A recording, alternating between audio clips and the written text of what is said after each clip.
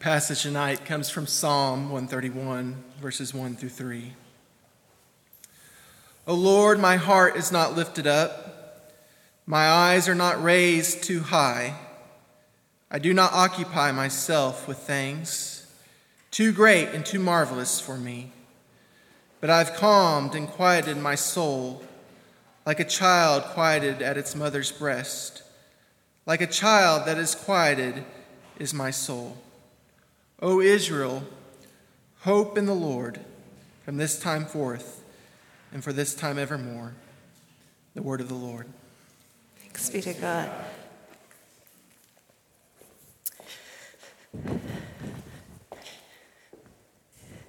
Psalm 131 is just 3 little verses, so easily skimmed over that they hardly make an impression.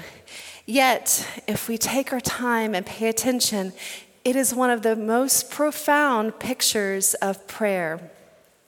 It is the 12th Psalm of Ascent.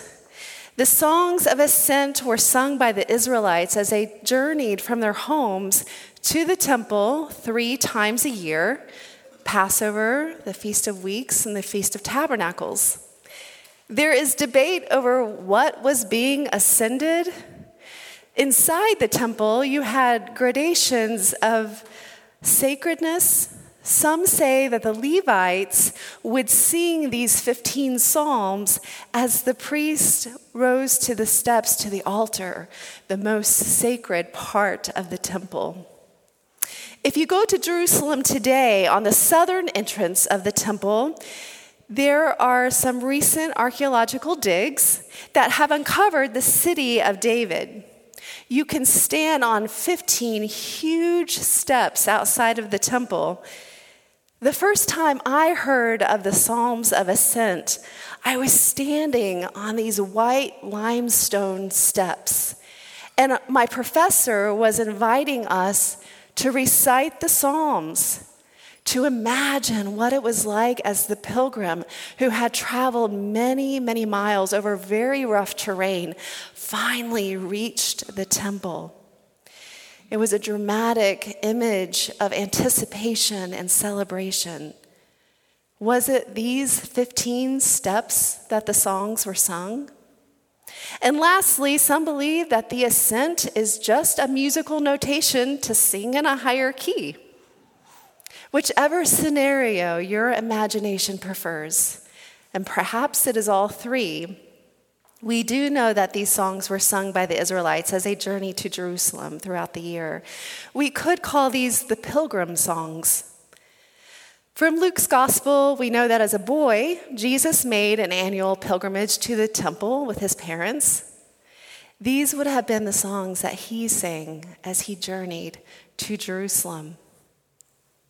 After the buildup of the journey, the wrestling, the planning, the struggling, the pleading, and the praying of all the previous psalms, you can imagine that the pilgrim approaches the place where God dwelled.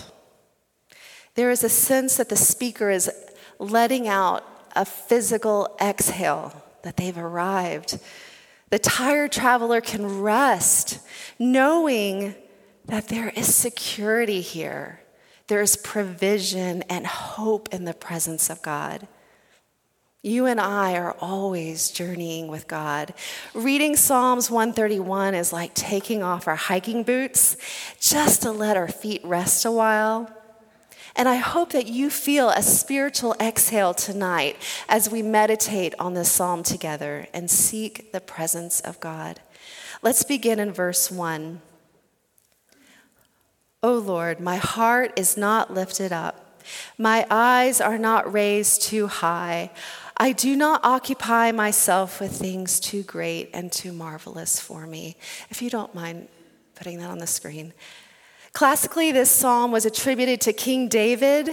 4 times it is what David did not do that defines who he is. David says, my heart was not elevated. In other words, I did not believe myself to be unique or special. My eyes were not lofty. In other words, David is saying, I did not look down on others. I did not believe myself to be better than others. I did not pursue great things. In other words, I did not have unrealistic sense of superiority or ungodly ambition. And those things too marvelous for me. In other words, David says, I did not see myself as you, God. What are these matters too marvelous to understand?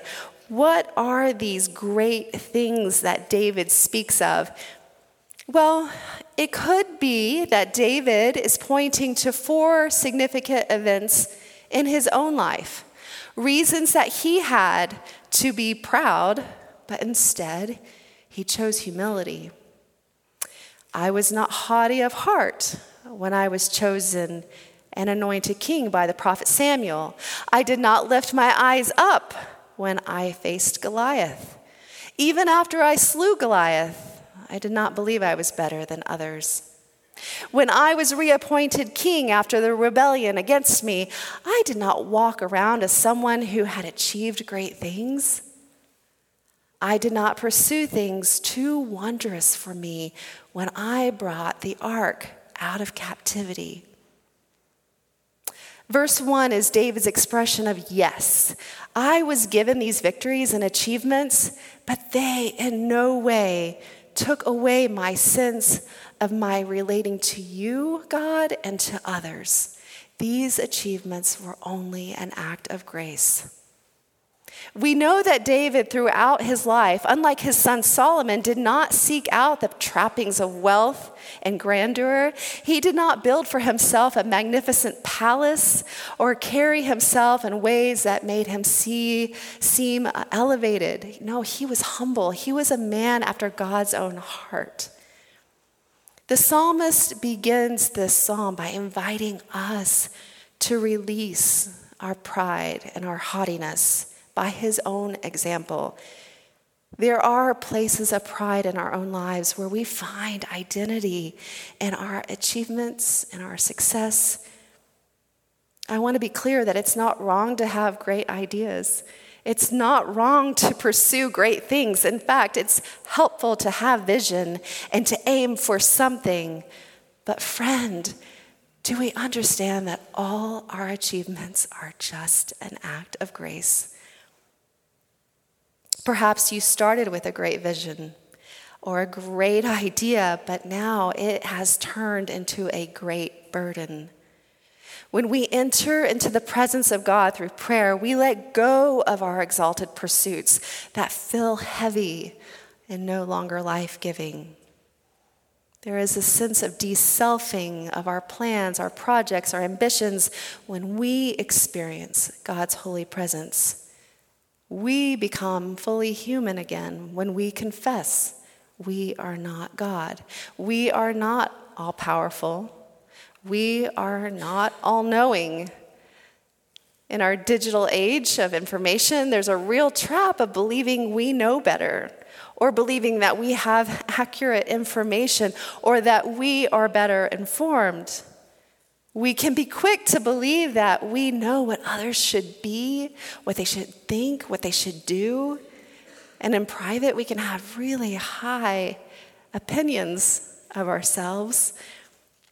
We convince ourselves that we know that we can do so much better than our politicians and our parents, our teachers, our children, even the neighbor next door. Instead, with humility, can we admit that we don't know what it's like to walk in another person's shoes? Can we, with humility, understand that we don't know their story, we don't have their struggles, we don't know the answers to their problems? Romans 12:16 from the Message translation says, "Bless your enemies, no cursing under your breath. Laugh with your happy friends when they're happy. Share tears when they're down. Get along with each other. Don't be stuck up. Make friends with nobodies. Don't be the great somebody." There is humility in recognizing our limitations, knowing when we are out of our depth, we are not God. There will never be a time or a place which we will be able to say we have arrived. Thomas Merton, in his book on contemplative prayer, says we will never be anything else but beginners. In other words, we are all just children here learning together. And that is what David tells us in verse 2. But I have calmed and quieted my soul like a child quieted at its mother's breast. Like a child that is quieted is my soul. There is only one image in this psalm, and the image here is in the very center in verse 2. It is the beautiful and endearing picture of a child being nursed by their mother to articulate a humble trust in God. There are many images used in the Old Testament of God as mother. Hebrew Bible scholar Reverend Will Gaffney shares several examples overlooked in the Old Testament of the nourishing, motherly dimension of God. And I'd like to share a few of those tonight. God says in Isaiah, I have engraved my precious child, the one I nurse at my breast, on the palm of my hand. Never will my child be forgotten. In most of Hosea, God is Israel's husband, but in chapter 11, she is Israel's mother. God says in Hosea, I taught Ephraim how to walk. Imagine God holding out her fingers, teaching her son how to take his first steps. I lifted them up in my arms. Imagine God holding her child in her arms, and not just one of them, but all of them at the same time. God says, I was to them like those who lift babies to their cheeks. Imagine God lifting her child to feel his plump cheek against her own. I reached for them and fed them. I fed all my babies, as all mothers have done from the founding of the world. The spirit who is always feminine in Hebrew was the mother hen of all creation in Genesis. Job's friend confesses that he is just like Job, made from the same clay as Job, and that the Spirit of God, she has made me, and the breath of the nursing God, she gives me life. In Exodus, at the founding of the nation, God gave birth to Israel, becoming their mother. The Hebrew word for Egypt, Mitzrayim, means narrow place. It is a metaphor for the womb from whose violent contractions Israel is birthed. The passage through the Red Sea is the birth canal, complete with blood and water, life and death. In Numbers 11, while arguing with God, Moses complains that he did not give birth to Israel. Exasperated by the wails of God's baby, Moses tells God to nurse her own. Deuteronomy 13:18 charges the ancient Israelites and us, the rock who gave birth to you, you have neglected. You have forgotten the God who writhed in labor with you. The image of God as mother is older than the Psalms, and it endures into the New Testament and earliest theology of the church. 1 Peter 2:2 urges new Christians to desire the milk of the gospel. The gospel is the mother's milk of God. Julian of Norwich, that great mystic of the church, wrote of the motherhood and the fatherhood of God, and repeatedly as Christ our mother, who feeds us in the sacrament from his own body as a mother from her breast. We need multiple images of God like David gives us in Psalm. God personified as mother has helped the church to imagine God in different ways and to relate to God in different names and metaphors. No one image, no one word, not even one pronoun can adequately encompass the Eternal One. And perhaps this is the first step in childlike humility, to realize that our language and our imagery, even the most traditional and cherished, falls so short when we speak of God. Many encounters with God through the scripture reflect a reverent awe that verges on fear, while this psalm, leading us into the presence of our holy and exalted God, we discover God to be one of stillness and peace. The image of a nursing child with its mother is one of absolute care, total dependence, perfectly satisfied peace. Unlike the raging soul that's discontent with pride, the soul humbly dwelling with God comes to a place of peace in God. Interestingly, the Hebrew word gamul, used in this verse, is the word that we would normally use in English for weaned, describing the end of a beautiful relationship between mother and infant. Instead of weaned, another way to understand this metaphor is a child who is still nursing. It's the image of continued dependency on God. One commentary explains how the Hebrew root word for weaned means to deal bountifully, abundantly, fully, adequately. It's the same word used in Psalm 116:7, which says, "Return, O my soul, to your rest, for the Lord has dealt bountifully with you." David says, like one who is so completely dependent on the nourishment of his mother's milk, is my soul. It is an image of a newborn that is what we might call milk drunk. Usually passed out, the babe who has just finished feeding is in total contentment, oblivious, but fully trusting in the mother's nourishment. A nursing babe is not wondering where the next meal will come from when they are hungry. They are resting, fully filled, whole, safe, content. This is the image of our relationship with God. We can lay in her lap for nourishment, comfort, love, safety. Simply being in God's presence is where our souls find everything it seeks. Charles Spurgeon says that Psalm 131 is one of the shortest psalms to read, but one of the longest to learn, because it teaches us that a childlike humility is the path of total contentment. Jesus says in Matthew 18:3, "Unless you turn and become like children, you will never enter the kingdom of heaven." This kind of faith is completely stripped of all its own merit. This faith reclines on the bosom of the mother and trusts that all that is needed will be given. This faith confesses the validity of Jesus' words when he tells us we do not need to worry about tomorrow. Like a newborn babe, we do not need to worry about what we will eat or drink.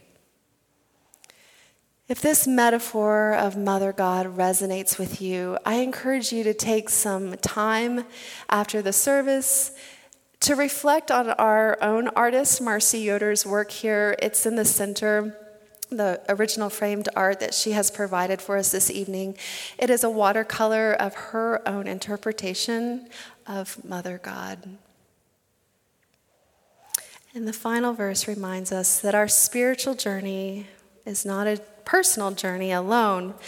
Verse 3, it shifts from the personal to the communal here. O Israel, hope in the Lord from this time forth and forevermore. These Psalms helped Israel go on a very precarious journey from their homes to the temple, not in isolation, but in community. In long journeys over rough terrain, it is important that we are not alone. We need one another. We are interdependent. And as I meditated on this last verse, I thought of our little church here, walking through the precarious terrain of COVID, transition into a new home, and now seeking a new pastor. And I felt God's encouragement to us that we are on this journey together. We are not alone. The terrain has been rough at times. We might feel a little bit tired, a little bit weary, but we do have each other, and we need each other. Of course, there's more work to be done.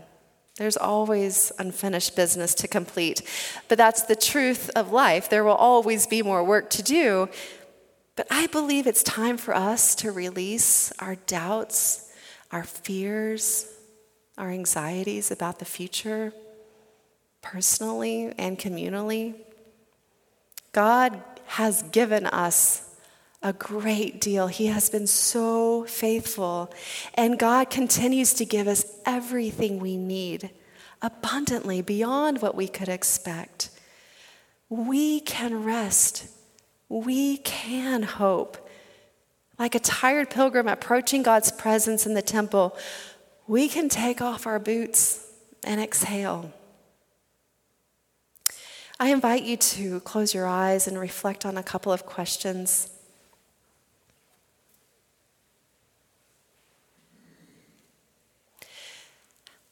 How is your soul?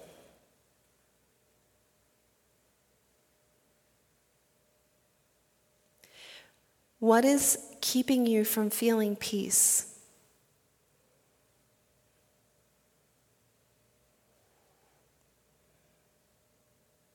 What are your doubts? What are your questions?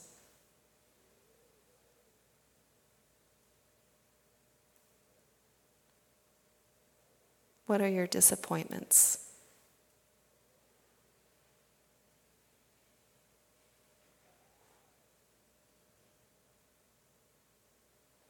And what is the hope you're afraid to hold tonight?